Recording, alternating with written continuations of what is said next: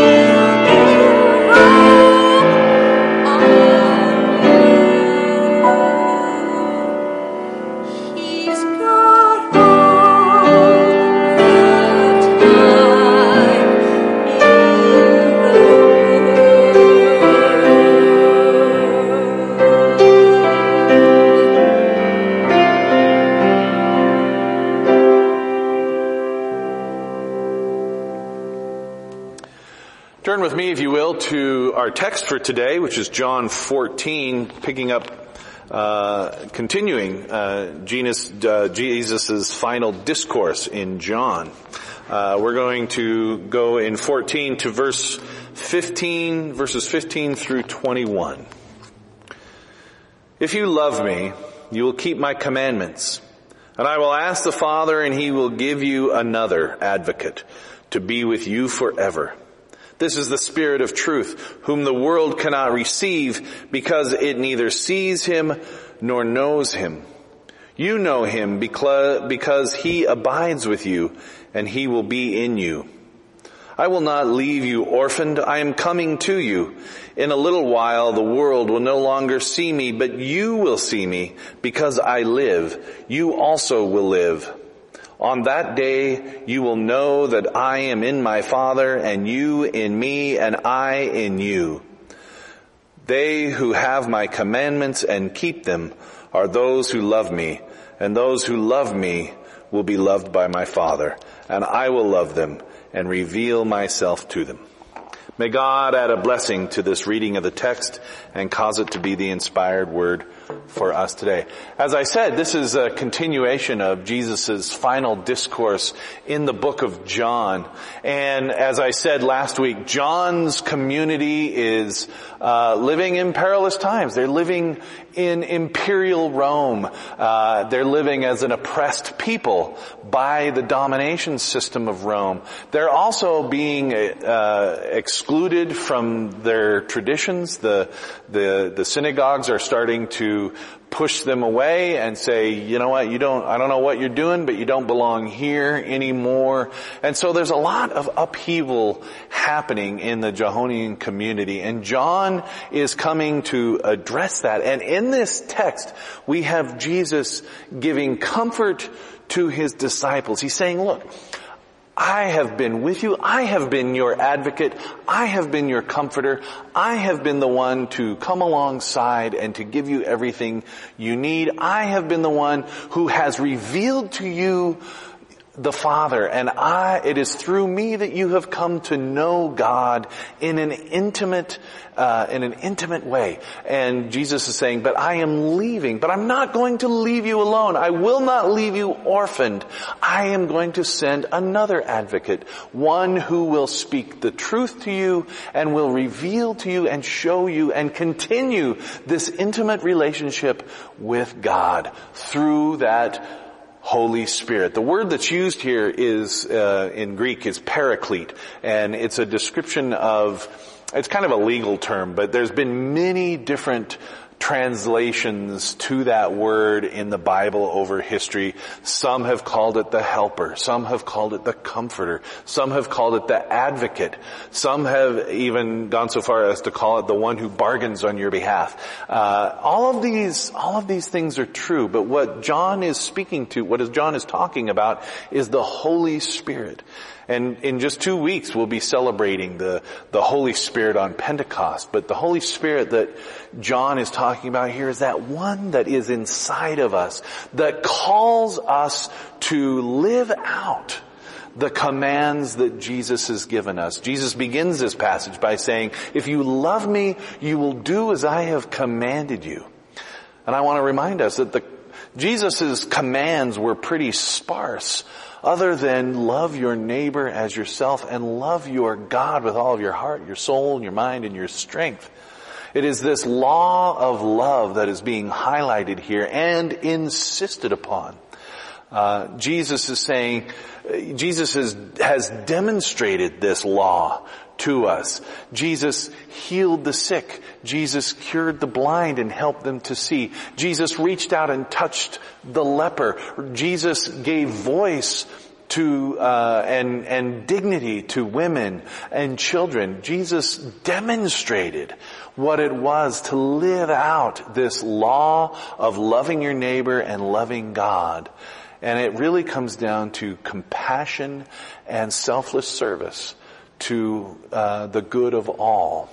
Compassion on those who have been denied love or have been denied everything they need, have been denied what the world has for them. What we're talking about here is justice, a love for justice, and compassion towards those who have not received justice, and service. By living out love for others, we live into the law and the commandments that Jesus has for us. And quite frankly, living in imperial Rome, that was not easy. It was a time when people were being denied their basic humanity, and people lived in fear. And fear drives people toward being self-absorbed and self-aware and looking just to protect themselves. And in this moment, in this imperial world, Jesus looks to his disciples and says, you need to live differently. And by living differently, you will live into the kingdom of God. John doesn't use that word, but the other gospels do. And what John wants to be saying is, if you live into this law of love, God will be honored and the world will be transformed. I think we live in a very similar time. We live in a time when people are gripped with fear, and fear that is giving birth to our worst instincts and our most base selves. Every time I look to the news, and I commend to you to stay off of it maybe, but once or twice a week is all you need. But as we look at the information and we see how people are reacting, so many people are reacting with fear and violence, and so many people are reacting with not a sense of unity, but a sense of something is being taken away from me, and I need to take what is mine and hold on to what is mine. But the law of love and the law of compassion, the commandments of Jesus says you need to live differently. And by living differently, by living a life that acknowledges that we are in this together, by living in a way that looks out for not only yourself, but the good of the world and the good of your fellow human beings, the world is transformed and God is honored. And we have that advocate, we have that Holy Spirit that comes with us, that enables us, empowers us, that speaks truth to us and shows us the reality of the world as it is and the world as God would have it be. And we are called to live into the world as God would have it be. In this precarious time, in this scary time, when we also might be gripped with fear, Jesus says, my peace I give you and my peace I leave with you. And you will know my peace by living out these commands. And I believe that's true. As we continue to live the law of love through compassion and service to our fellow human beings, we will get through this, and the world will be a better place for it, and we will be better people for it. And so I invite us all to heed the words of this final discourse coming to us from Jesus in the book of John that says, if you love me, keep my commands, and through me and through the Holy Spirit, you will have an intimate relationship with God that will sustain you as you live out the law of love.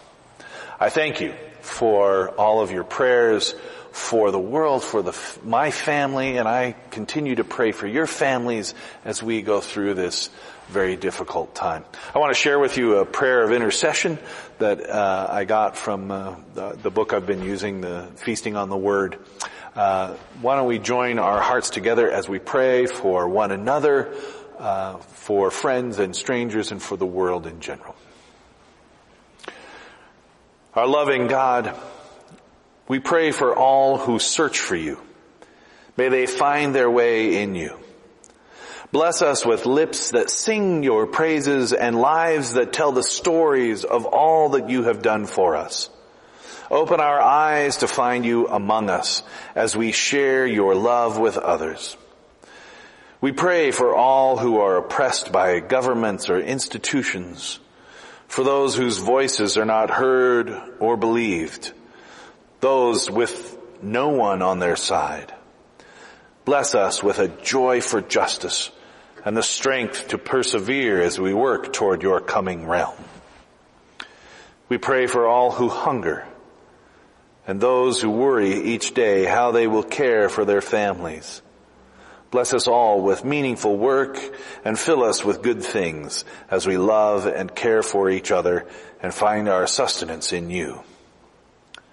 God, we pray for all who suffer the violence and scars of war, for all soldiers and their families, and all who live and serve in war-torn places. Give them courage in the face of fear. In times of trouble, do not let their feet slip. Bless us with your vision of peace, for you have made us one family by giving life and breath to all. We remember before you all who have died and pray for all who will die today, that they may know your peace. Bless us with the gift of faith that we may know you and love you and enjoy life eternal shared with you, Father, Son, and Holy Spirit. Amen. Thank you, and God bless.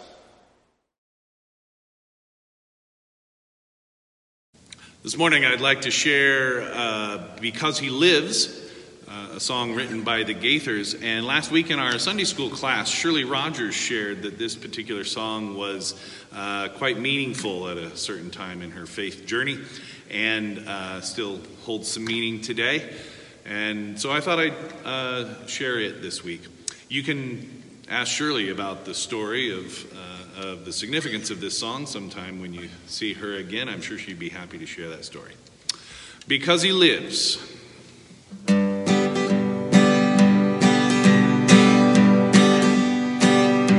God sent His Son.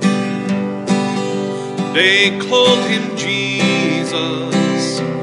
He came to love, heal, and forgive.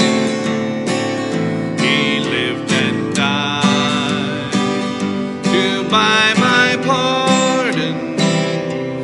An empty grave is there because my Savior lives. Because He lives, I can face tomorrow. Because He lives, all fear is gone. Because I know He holds the future, and life is worth the living just because He lives. How sweet to hold a newborn baby and feel the pride and joy He gives. But greater still, the calm assurance that child can face uncertain days because He lives. Because He lives, I can face tomorrow. Because He lives, all fear is gone. Because I know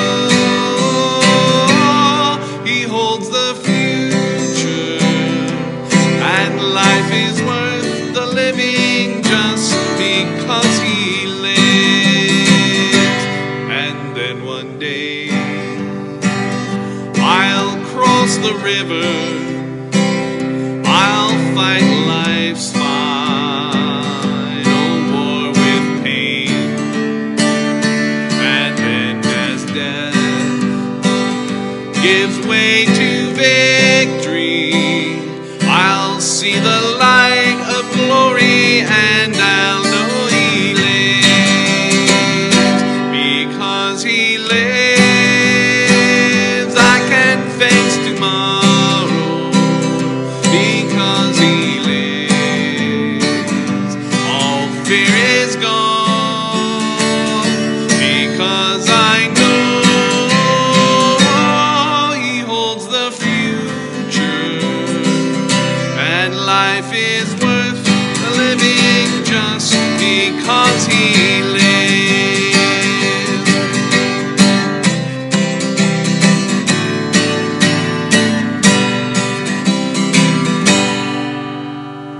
Amen.